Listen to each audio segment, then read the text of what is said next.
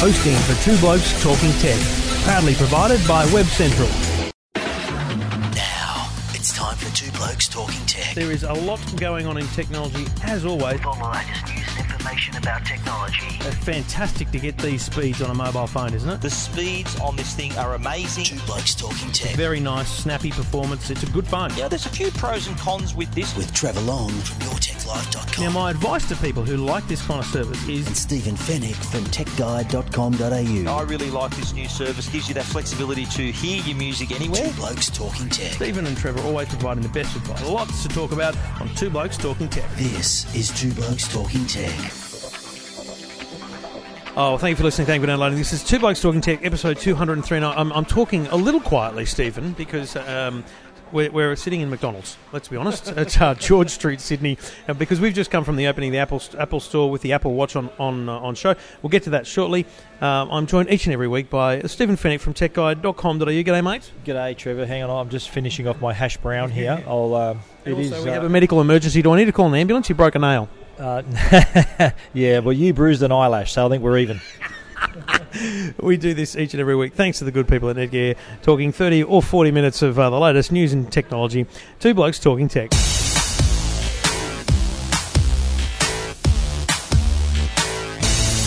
Well, it's hard to talk about anything else. And we recorded later in the week. We should apologise in advance for those that have gone Thursday and Friday without anything to listen to. Sending us emails. Yeah, overwhelmed by tweets. The Apple Watch. The reason we delayed it was because we knew we were both going to be here at the Apple Store Friday morning for what is the first opportunity for the general public to see, touch and feel the Apple Watch. And it's frankly a monumental shift in the way Apple approaches a product, because never before have you been able to see, look at, play with a product before it's even on sale, because the thing's not even available for pre-orders till 5 o'clock this afternoon, and it's not available to own until the 24th, mate. Well, it is. Well, it's obviously a vastly different offering by Apple. It's a product that you don't tuck it away in your bag, you don't put it in your pocket. This is something that you wear. And we both had that experience. I think what they want people to do is come down and see the range. And there's a table there that it's like when we were at San Jose last year. There's like 30, 40 watches in there because there's so much variety. They want you to go, okay, what size? And then they want to go, okay, feel the different bands, the different construction. And it was very interesting. I almost pretty much ruled out the sport band because most of those rubbery bands on watches aren't very good. This one is actually very, very, very, very smooth. It's nice. Now, the whole process, just to sort of briefly talk about it, the customers can come in. So there's a long table covered in glass that shows you every single combination of the Apple Watch. Then there are fitting tables, which has got a watch that you can actually interact with. That you can use the digital crown, the button, and touch the screen. And then next to that is a mat. And there are drawers that they pull out to give customers an opportunity to pick the size watch, the style of watch, and the watch band, so they can try on all the different sizes and styles. Then, if they want to pre-order that version, they can do that either online or in the store. They'll take them to a Mac and do that for them. So it is, as you said, it's unusual to get such early access to a product by Apple. But here's an exception. And again, it is pretty historic when you think about it. Here's a new product category that we're seeing from Apple on top of iPhone, on top of iPad, MacBook, all of this. This is brand new and the first product produced entirely under Tim Cook's watch as well, which is important. And let's talk about our first impressions outside of it. We had to play with it in San Jose last year, but it was still very, very early days with the software. And the ones in the store, when you come play with them, they're on a demo loop, so it's a different experience. But you know what? It is, to me, on face value, the best smartwatch I've seen because of the quality of the construction and also the operating system. So the crown, when you scroll the crown on your homepage, it actually zooms out or zooms into the apps. That's a very good way of navigating. Scrolls through emails and messages. It can be used in so many different ways. You've got your swipe. You've got a button for certain things. You've got the crown to press in to go back to home. It is actually a pretty beautiful piece of software. And that is the first thing you see in the store. We'll see Apple, as they do with all their products, they not only make the hardware, but they make the software that runs behind it as well. With the digital crown, I think at launch that they thought, well, the challenge here is you've got such a small screen. And having a touch screen, you'll be covering the whole screen with your finger. So that's the reason where the digital crown comes into play. So you can use that as an alternative to touching and scrolling on the screen. I found it really easy. I went into messages and mail. Using the digital crown lets you easily scroll up and down your emails. When you actually go into an email, you can again scroll up and down. Hit the digital crown's like the home button. You could learn how to use it in 30 seconds. So it's quite intuitive. Style-wise, I think it's a very minimal sort of style. So it's not really sort of fancy, like little bits hanging off it and really gaudy. It is really streamlined, minimal, typical Apple, very precisely made. The minute you see it and feel it, the quality is evident, as with all Apple products. And what's also interesting, you've got two sizes, 38mm and 42mm. It is quite a difference when you hold them in the hand, but it's still, the 42 is still quite a small watch for people that know big watches. And I didn't even put the 38 on because it was never going to be an option for me. That was one of the things that we've seen plenty of smartwatches. They've been out a couple of years now. One thing with a smartwatch is that it's like you've got a phone strapped to your wrist in some cases. They're big, they're bulky, they look ugly. Apple really sort of took that in mind. They really were conscious of that this is a product that people are going to want to be proud to wear. They're going to want to think, okay, yes, this is a watch. It is a bit of technology. It's not as thick as I thought. It's a bit light. It's a bit thinner. Yeah. Not as heavy either. So it is very comfortable wear. No worse than wearing a regular watch. So. Taxi to the kitchen here at McDonald's. The Apple Watch Sport is actually very light because that's aluminium, so it's very, very light. Not dramatically lighter, if I'm honest, than the Apple Watch itself, which is stainless steel. But there's a definite feeling, and I think. Let me put it this way. I actually would encourage people who are thinking about buying one to go and try it first. I think you could really go wrong by buying online without having a try, and I think that's why there's 14 days between now and when it goes on sale for people to have that opportunity. Today did have sort of a launch day feel to it, don't you reckon? There were people out the front, they were clapping and cheering. It's like it was on sale today. But let's be clear, there was no one here until about 20 minutes before the place opened. Right. Yeah, that's true. But I think, though, look, a question I was asked, well, look, should watch manufacturers be worried? No, they shouldn't. This isn't going to put Longines or Tag or anyone out of business. I think people who want to see this and watch connoisseurs, they may not even be interested in Apple Watch. Smartwatch, if people are interested in smartwatch, this is Apple's version of it that is well worth checking out. But when Apple have decided to launch a product in this particular category, I think people should take notice of that. It is going to really put a spotlight on the category in general. So all the other companies that do have smartwatches, I think they're going to see some benefit out of this because it's bringing more attention to that category. But it's interesting that the attention it's got here, and I think Adam Goods was in there, the former Australian of the Year, former Sydney Swans player. He was in there nice and early for a fitting. I heard rumours that Delta Goodrem was on her way down there as well as some other musicians and celebrities. So, they can. That's what Apple does. They've filtered them. They don't want all them at 9 o'clock. They want them there throughout the day so that they can continually get that. Now, once you've chosen the watch and you've had to play with the thing, it is more interesting to me that the bands is as tough a decision as all the rest of it. And it also points to me to a very clear thing. Look, $499 will not be the price people pay. People are going to be paying $700, $800, $900 because you are going to want a different band. You're going to want the different watch. I was blown away by several of the bands. So, firstly, the sport band, which is a rubberized material. It's frictionless. It's probably the best rubber wristband I've felt. The leather loop is sensational because it doesn't feel like a rigid leather. It's a very soft, a bendable leather that also magnetically clasps around onto the back of it. But then for me, without doubt, the Metal Link band is phenomenal. And tell me what, you've got a beautiful Longines watch on there. I've got a bunch of watches, and if I get a new watch from Casio, they send it to me to review. I've got to go to the jeweler. $20, you've got to take the links out. You can change the size of this on its own. I'm deadly serious. I assume they've patented that. That's probably their most valuable patent because every other watch company is going to want a slice of that. They're going to want to find a way for people to change the links on a watch. That was what I was going to mention, actually. But isn't that typical where Apple comes to a category? How many years has that been the way watches work? Forever and a day. But isn't that typical, though, that Apple's come there, they've been here for 5 minutes in this space, and all these companies have been producing watches for hundreds of years. They didn't think of that. So it's just typical Apple sort of bringing their style, their flavour to this category, and that's ingenious. And for you to fit a Link watch, that was my initial worry. I'm thinking, should I get that? I'm going to have to get it adjusted. But it's beautiful. You can do it instantly. to take a link out and replace So it. to explain it, there's basically a button on the back of every link, and you press the button, it releases the link from the next one, and then you press the one after it and release one or two of them, and you put it back together. It's actually the same mechanism as how you take the bands on and off all the watches. Now, the other thing I realised today is that now that the stores are open, can you imagine the number of photos and measurements being taken by providers who make third-party accessories? Because, mate, to be honest, third-party wristbands is going to be a huge market. I agree. Can you imagine the innovation that's going to come in wristbands from third parties? Yeah, it's going to be amazing. I think that we've already seen watch stands and from the early reviews we've seen, I've read a few reviews where the batteries actually lasted longer than people thought. The early accessories that we saw were watch stands, so chargers basically.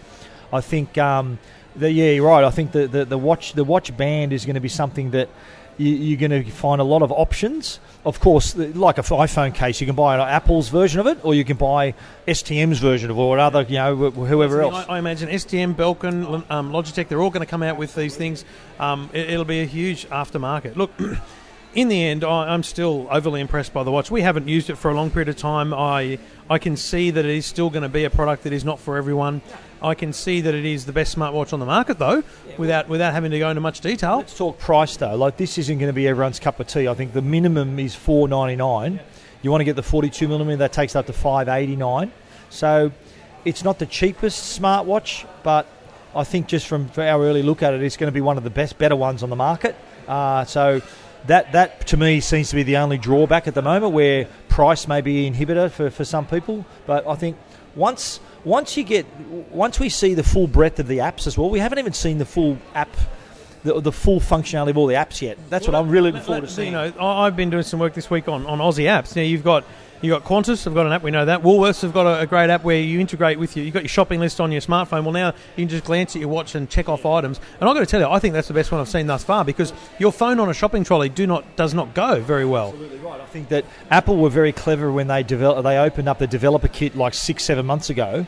That was a smart move, because they didn't want just a miniaturized version of the app on your wrist. They wanted to give developers an opportunity to express themselves in a different way, different functionality, and that Woolies example is a perfect one. Of course, you're going to be able to buy things with it, board a plane with it, open your hotel room door with it, so many the opportunities. other ones I saw, realestate.com.au, you've got one that so you can, if you're out on a Saturday looking for stuff, you can browse through your houses and you can flick them off there. TripView have made an Apple Watch app, so you can view your public transport. And there's Uber, you're going to see Twitter, Instagram. Aussie. I'm just talking Aussie apps, right?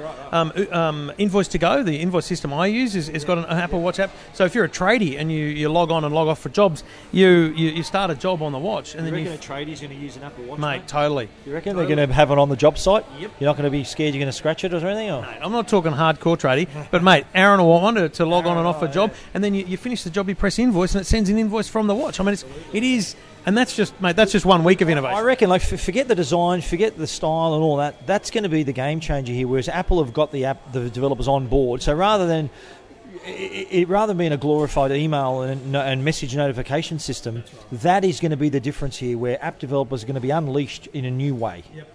All right. Well, you can read all about it on techguide.com.au and EFTM.com.au. The Apple Watch available for pre-order pretty much now by the time you're listening to this, and it'll be available to own and have in your hands on your wrist on April 24th. Two Blokes Talking Tech. You're listening to Two Blokes Talking Tech with Trevor Long and Stephen Fennick. And we do it all thanks to the good people at Netgear, netgear.com.au, and that's where you got to go to check out the Arlo smart cameras. These things are sensational security cameras for your home, 100% wire-free.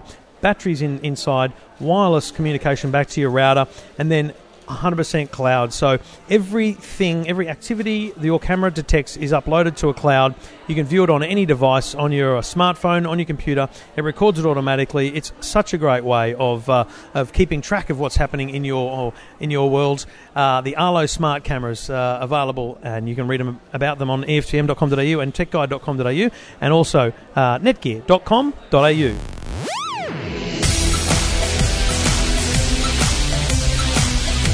Well, the other big thing this week, mate, which seriously dominated our worlds again because it's just such a big piece of tech news, was the Dallas Buyers Club result over IronNet. Now, it's a very interesting one because theoretically the Dallas Buyers Club lost.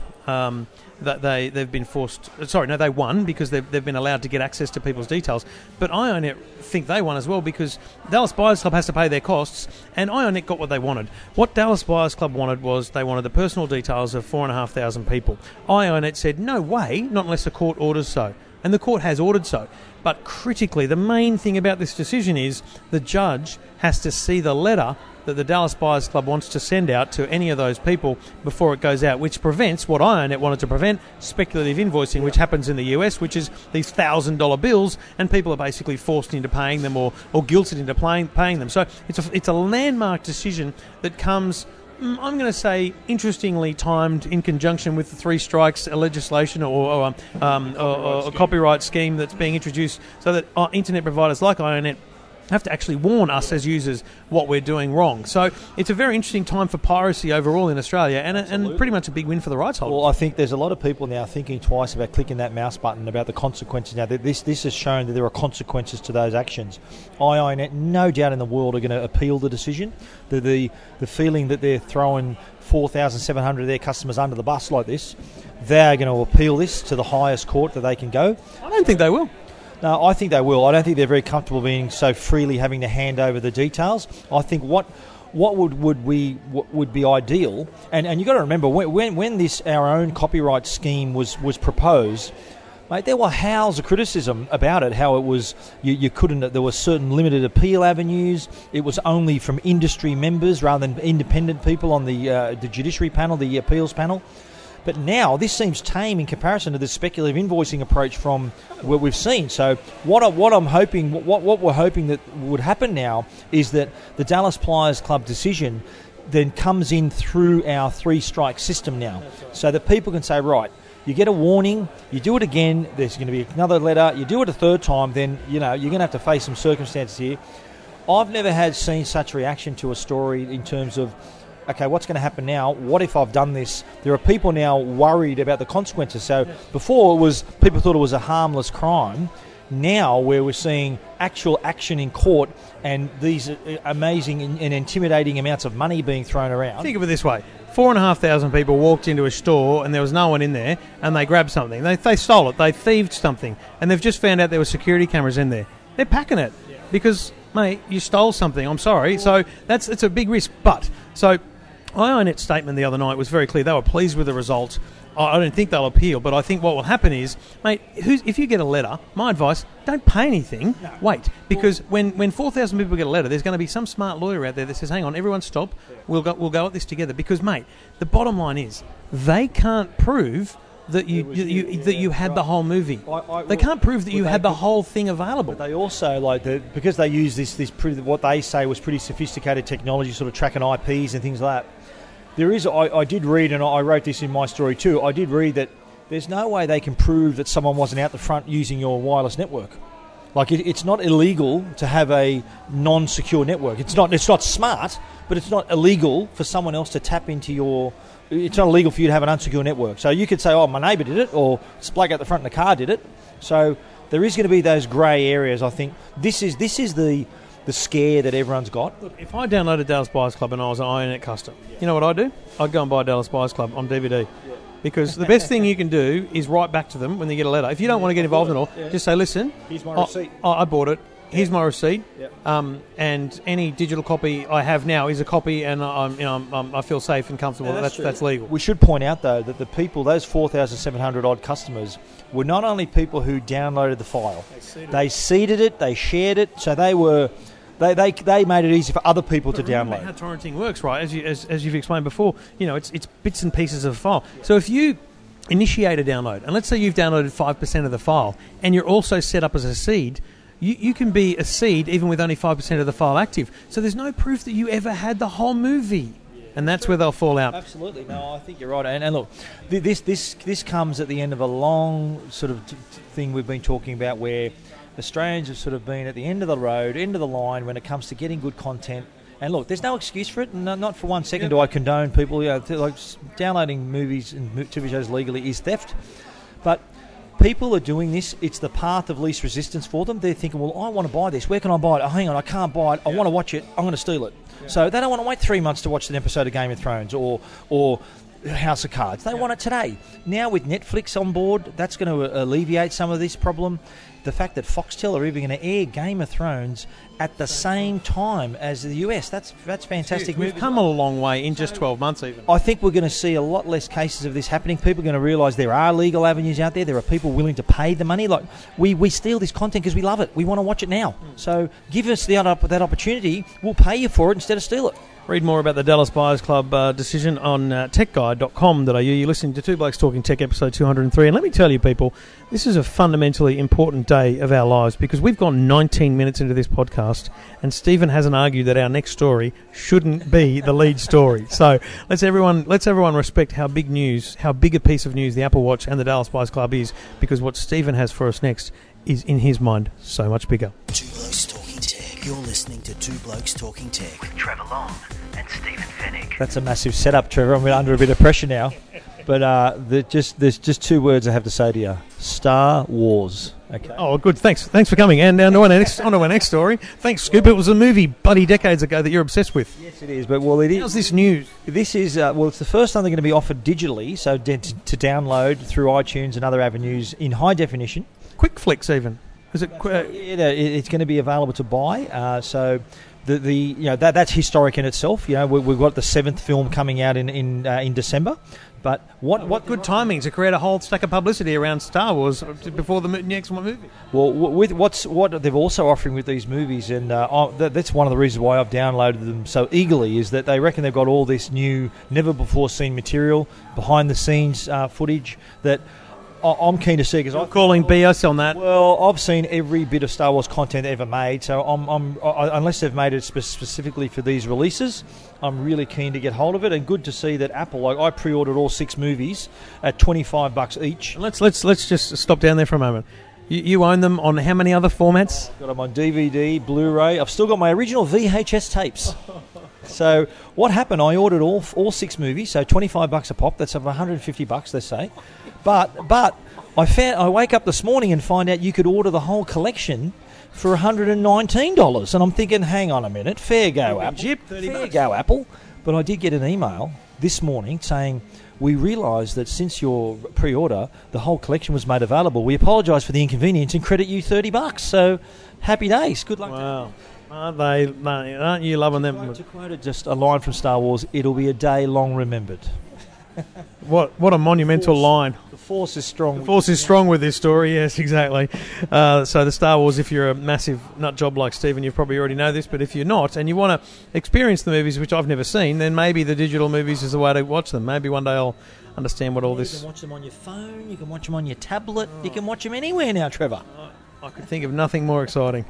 It's funny because I nearly got invited to some bloody Star Wars convention in the States recently. Why did you pass it on to me? No. It ended up being that there was no invitation on the board, but it was just hilarious that the email came, and I thought, could you imagine if I went to this and you found out? It would have been so funny. You would have just died. Anyway. Last podcast. Yeah. You can read about Star Wars if you so desire at techguide.com.au. Two Blokes Talking Tech. You're listening to Two Blokes Talking Tech. With Trevor Long and Stephen Fennick. Well, mate, we've both had a good fly and a play with the DJI Phantom drones, and they are without question the most popular drones and probably the most sophisticated and feature-rich at a kind of consumer level, even though they're still $1,000 odd. And this week, DJI, the huge Chinese company, announced a new version of the Phantom 3, which comes in 2 versions. And interestingly, from my point of view, there's no longer a version that doesn't have a camera on it. So they've all got cameras. You used to be able to buy it just as a drone to fly around, and then you would add a gimbal and a GoPro. There's no more GoPro. And I think that's them going, for a start, they don't have to have so many extra parts and bits, but also going, we've got good camera technology. Yeah. Why give GoPro a margin of $50 on them selling cameras when we can make the money on selling cameras ourselves? Yeah, true. I think I suspect that you'll still be able to buy the Phantom 2 maybe without a camera. But no, I think it's a smart move in there, Pat, because let's face it, this isn't a toy just to fly around for fun. This is an aerial photography product, and the footage they've captured is incredible. So the Professional will have... Thanks for watching. Yeah, Professional. Yeah, I've put a few up myself. The Professional is 4K camera, 12 megapixel stills, and then the Advanced is the full HD video, and also 12 megapixel stills as well. Some new features on board though. So to make it easier to fly as well. And they've got a feature in there which has got like sensors, so you can do things like flying it indoors, close to the ground. So what the current Phantom lacks is any height sensor, so it doesn't have ultrasonic any kind of sensors to determine how far it is off the ground and things, other than an altimeter, so it actually knows where it is via GPS. And so with these extra sensors, you can actually fly indoors. Because I don't know if you've tried, but it's almost impossible. But the big thing with this is because it's a built-in camera and it's the Vision style, you've got your tablet or whatever it is controlling it. They've also got a feature live streaming. Now this is going to blow people away. It's also going to end in a lot of people getting fined because they're going to do it illegally in the wrong places. But if I'm in the Blue Mountains and I've got good mobile coverage on my tablet, I could fly the thing and live YouTube stream from the Phantom. That is just brilliant. I was seriously this weekend going to strap my iPhone to it and do a live Periscope, the Twitter live video thing, see what that looked like. Strap your iPhone. Yeah, bloody oath. Yeah. Jeez, I'd hate for that to fall off. Oh, mate, it'll be right. I like too how they've given you the controller can now hold a tablet. So that's an even bigger screen to go with there. So it's got a longer range too, wider 2 kilometre range. If anyone's interested in buying a DJI Phantom 2, mine will be on eBay very soon because this one's going to retail, if you scroll all the way down so I can see the prices, it's going to retail the 1550 and 1950. Now 1950 for 4K, that's actually pretty darn good value, because even if you had a GoPro, you're going to invest that much, and this is a full with all the software advantages. So they haven't gouged that at all. I think they've done very well on the pricing. They've done very well, and mate, that's surprising considering how weak our dollar is at the moment. That is really good pricing. I think they're going to be available in about 3 weeks. Check it out, techguide.com.au.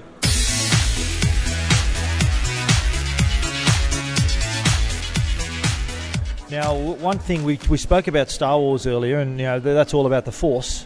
But here's what a link! Here's a different type of Force, mate. The Force Touch, and I'm not talking about. I won't go down that road with a joke, but we're talking about the new trackpad on the new 12-inch MacBook. But it was the first time we saw it was actually on a product that I've reviewed and you've seen as well. The 13-inch MacBook Pro with Retina was the first one to have this Force Touch trackpad. We both got to look at this 13-inch MacBook Pro with Retina because it's the new version, but it's also got this Force touchpad. Now, when the MacBook's available, this is the technology we'll have. But here's the thing: I was looking at MacBook, and to be honest, I went, I'm not going to review the MacBook because it's a MacBook, right? It's just a better computer. My review was mainly about the trackpad anyway. Correct. And so all I did was write an article about the Force Touch. And the thing was, I'm saying to them, this is amazing. Can we have a chat? So what happens with Apple, without breaking the world of PR, but you've got a question, they find an expert who can sit with you and talk about it. So I spent 20 or 30 minutes on the phone with a guy talking to me about how it all worked. And I literally thought it was a G-up because I said, mate, it just feels so, like I'm pressing it really deeply. And he goes, it's not moving. The trackpad doesn't move. It has a taptic engine in it that tricks your finger into thinking you are pushing down. So what happens, because the traditional trackpad that you can see right here on my computer here, it's like the sort of diving board structure where you press the front of it and you see some movement. It goes down on an angle. With the new one, there are actually sensors in every corner and the taptic engine, so that what the feeling of a tactile movement is actually the taptic engine from underneath. That's right. So it's not actually moving at all. It moves like 1 or 2 microns, which is less than the width of a human hair or something like that. So. But the beautiful thing is you've now got control of how hard it is to click. You've got this great software control over that. Then you've got the extra feature of being able to force touch on things, which can bring up a dictionary and stuff. And if you're in a video, for example, you can actually keep pushing down through several levels and do things like multiple fast forwards. It's unbelievable. And you can also, find out the definition of a word. You can, if you hover over a date and do a force touch on a date, it'll open up a calendar event. You can scroll through your videos as well. So a lot of features I think you're going to see. We're the sort of muscle memory at the moment on computers is click, double click. That's all we know about. Once we get our heads around the possibilities of Force Touch, I think my understanding is that, and I suspect that Apple will include it in the next iPhone, because it's in the Apple Watch. It's in the Apple Yeah, Watch. The that's right. taptic feedback, you feel it, so it actually feels like someone's tapping on your arm with their finger, which is not just a. So what people would know that some watches vibrate, buzz. We're not talking about that. We're talking about a piece of feedback that makes it feel like someone's touching your wrist. Seriously, go into an Apple store and touch the trackpad on a device with a Force Touch trackpad, a MacBook Pro 13-inch or the new MacBook when it's available. You will be blown away because it feels like it's moving. So Stephen's got that written up at techguide.com.au, and I've got it up at eftm.com.au. Two Blokes Talking Tech. You're listening to Two Blokes Talking Tech. With Trevor Long and Stephen Fennick. So, Stephen, that brings to an end our conversation about the world of technology here at the McDonald's George Street store.